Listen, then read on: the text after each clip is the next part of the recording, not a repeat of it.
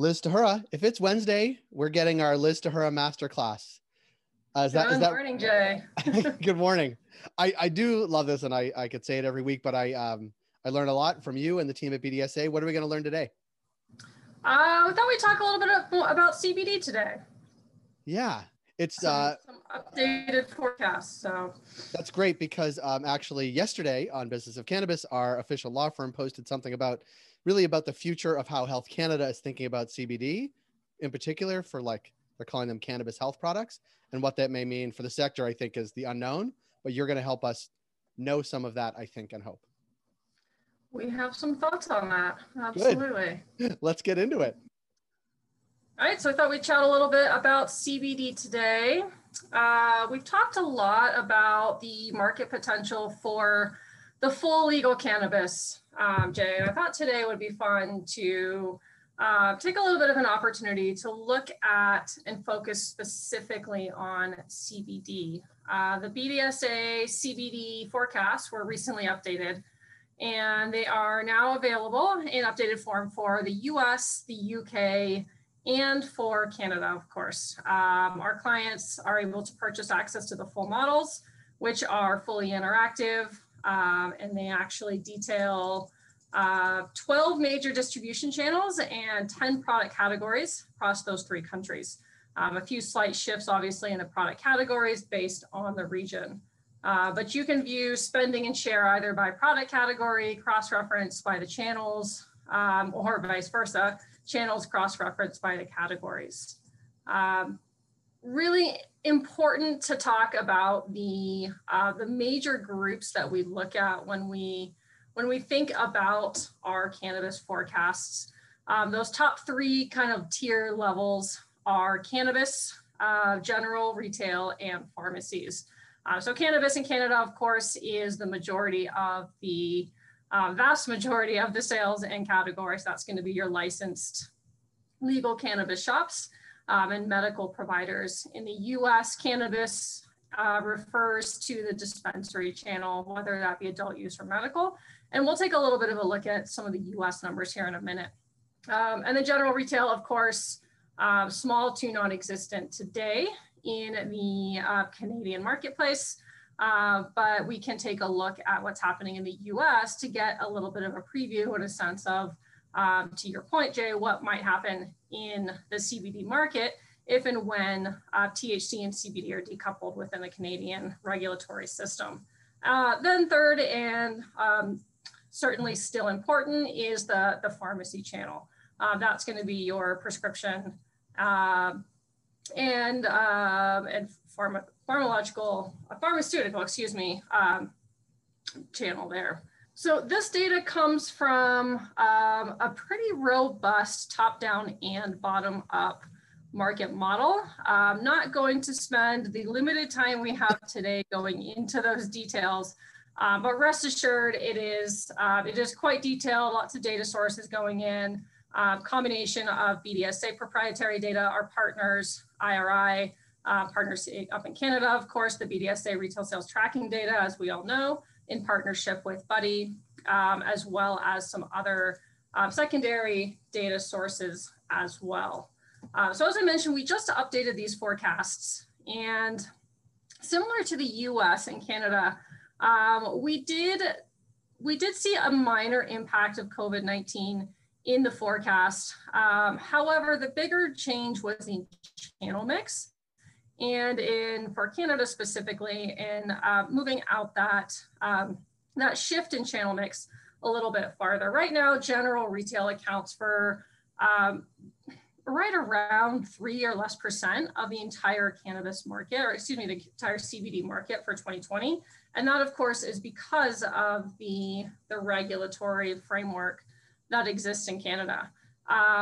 Interesting to note that, of course, in the US, there are still some regulatory challenges, but there seems to be a little bit more of a willingness, at least for the smaller brands, to still play within that space in a little bit of a gray area.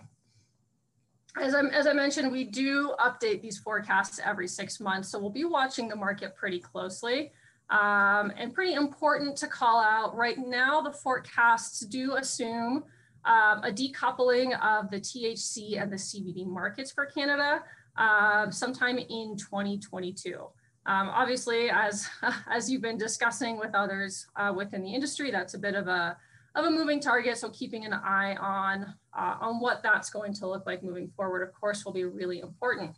That bottom line, of course, the 2025 CBD forecast for Canada is up to over $2 billion by 2025. So there's a lot of good reason to be optimistic about that CBD opportunity. When we look at cannabinoid consumers, so consumers who are consuming any of these forms and formats of cannabis plant, and whether that be THC, CBD, or of course other cannabinoids, 76% of those users or consumers are utilizing CBD, whether it be only CBD or most commonly, of course, over half utilizing both cannabis and CBD. When we break down those CBD consumers specifically, pretty important to call out that almost half are utilizing hemp-derived CBD only. Of course, in the US, that translates into the general retail channel. In Canada, I think that points to, again, a continued opportunity for expanding out that market as the Canadian market is able to expand into additional retail channels outside of just the medical channel and the regulated or licensed CBD store, or excuse me, cannabis stores. When we're talking about the US, so promised I give a little bit of a preview of the US numbers as well. We do see deregulation on the horizon. We do see the general retail sales channel continue to gain momentum. By 2025, the BDSA forecast for general retail for CBD tops 13 billion, in spite of some of those regulatory challenges. So right now, the BDSA forecasts do assume that the FDA approval of CBD as a food additive is going to be coming through in either late 2021 or sometime in 2022, just like with Canada, keeping a very close eye on that regulatory landscape.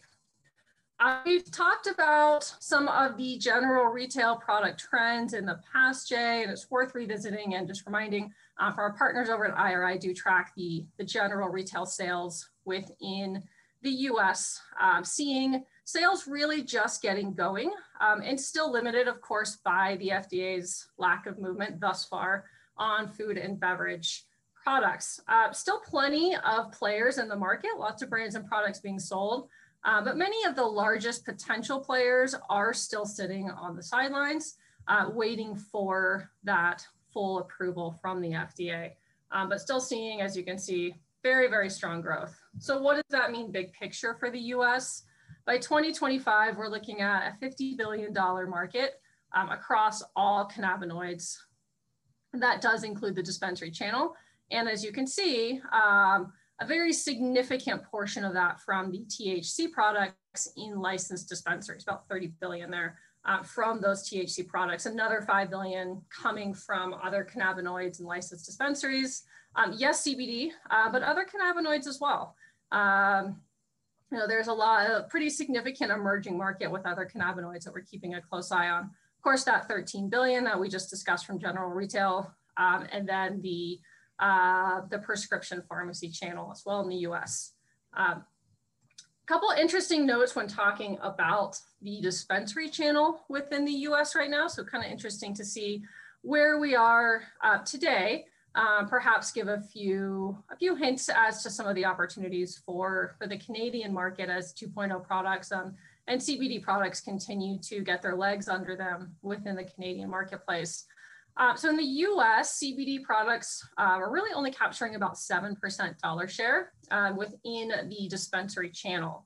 However, if you narrow that band down and just look at essentially 2.0 products, so ingestibles, tinctures, beverages, candy, cookies, et cetera, beverages, of course. CBD products are capturing really 30% of the dollar sales when we look at that category. And then if you look across the entire US, We do see about 33% of adults 21 plus in the US are CBD consumers. So again, looking at a bit of a tipping point within the US, and I do think a tipping point in the horizon for the Canadian market as well, as we watch some of these market conditions evolve. We've talked about the multifaceted uses for cannabis before. CBD and THC both do see pretty interesting configurations of usage and reasons and need states for consuming cannabis. This, of course, is for general cannabis. So a good point out that about 60% of consumers are seeking health benefits from cannabis consumption, regardless of whether they're focusing on CBD or THC, or quite frankly, if they don't know the difference between the two, they're just looking for a cannabis product just in general. Also worth pointing out, as I mentioned, with the opportunity with additional cannabinoids, the spectrum doesn't just stop with CBD and THC. You think about CBN and the sleep benefits there. And also, as we've mentioned in prior discussions, Jay, that one of the #1 claimed reason for or benefit for edible consumption is to sleep better. So aligns quite nicely with the opportunity for CBN. And we're already starting to see that play out in the regulated market with products starting to focus on that cannabinoid.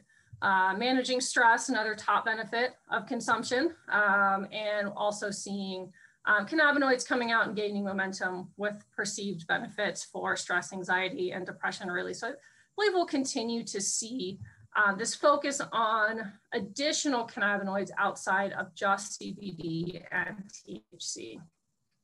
We know CBD consumers are drawn to CBD for wellness benefits. Also, what could be considered recreational benefits, which would be, relaxing, to be mellow. Those are some of those crossover health or benefits to the product that we've discussed before. Certainly a higher percentage of CBD consumers are reporting thinking about health and wellness than your general cannabis consumer. Would say that topicals are most likely to be consumed for pain and other health issues, while consumers seeking for sleep aid or relaxation are probably more likely or are more likely to turn to ingestible products based on our consumer research. Would say that again, based on the consumer research, and this continues to speak to the opportunity within the expansion of these retail channels. The majority of CBD consumers, even in the US, still do report purchasing products in the cannabis retail channel, dispensary channel in the US. Of course, can't leave a session without throwing in a couple of retail sales tracking nuggets, as we have, as we know, just launched into Alberta and British Columbia with our retail sales tracking data. So in BC, Jay, almost 30% of beverages sold in BC so far this year have CBD included within the mix, and about 20% in Alberta. So already seeing strong indications that there is interest in the CBD products within the Canadian consumer base. And also candy is almost 30% of edibles sold in Alberta contain CBD as well in the candy category. So thinking about those edibles, ingestibles for that sleep aid, and certainly we'll be watching closely to see how those products continue to filter into the market and how those sales trends play out. Yeah, I mean, it's striking, Liz, to look at all that information is just so compelling from an industry perspective, that the industry is, we generally look at the overall number and we talk about sort of what it's going to look like on the Canadian side, in 2025, but the chunk that is going to be CBD only, like going from very little now, just because the sales channels and the regulations don't really make it viable from a business perspective yet. But if they did, and when they do, the floodgates are really going to open. Yeah, we believe clearly, based on that $2.4 billion forecast and some of the things we've seen in the US and the forecast we see in the US, we see a lot of opportunity with CBD. And again, don't forget the other cannabinoids. You know, CBD really is the tip of the spear when it comes to these functional benefits and thinking about cannabis as a functional ingredient.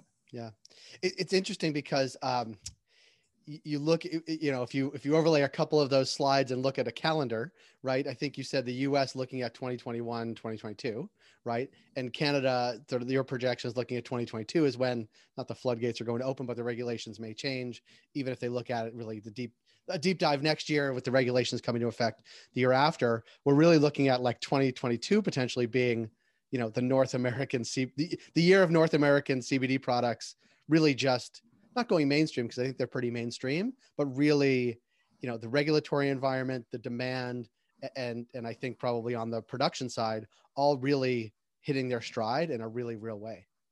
Yeah, absolutely. You know, and I've heard, you know, I'm sure you have as well, the CBD movement and discussion being sort of discussed as cannabis 3.0 for the Canadian market. And certainly we believe that as well. There's a significant opportunity coming down the pipeline with these shifts and changes in the marketplace. Yeah. And if I was a Canadian hemp farmer or would-be hemp farmer, I would look at the US and say, we need to get in on that, right? Because it's, you know, I don't know a lot about hemp farming, but I know that you can do it in Canada and do it really well. And there are lots of people doing it on the East Coast, West, you know, in the plains, all those things. And I really think, you know, gearing up for this industry, what it's going to look like 2 years hence is super exciting, but only if you can be guided by folks like BDSA and follow where the data is now and where it's going. Absolutely. That's our goal. Shine a headlight into the future. Luckily, I get to check in with you every Wednesday to get that headlight tuned up, looking even further into the future. So thanks so much, Liz and the team at BDSA, because this is super helpful as we plot the future. Awesome. Thanks so much, Shay. Great. Thanks.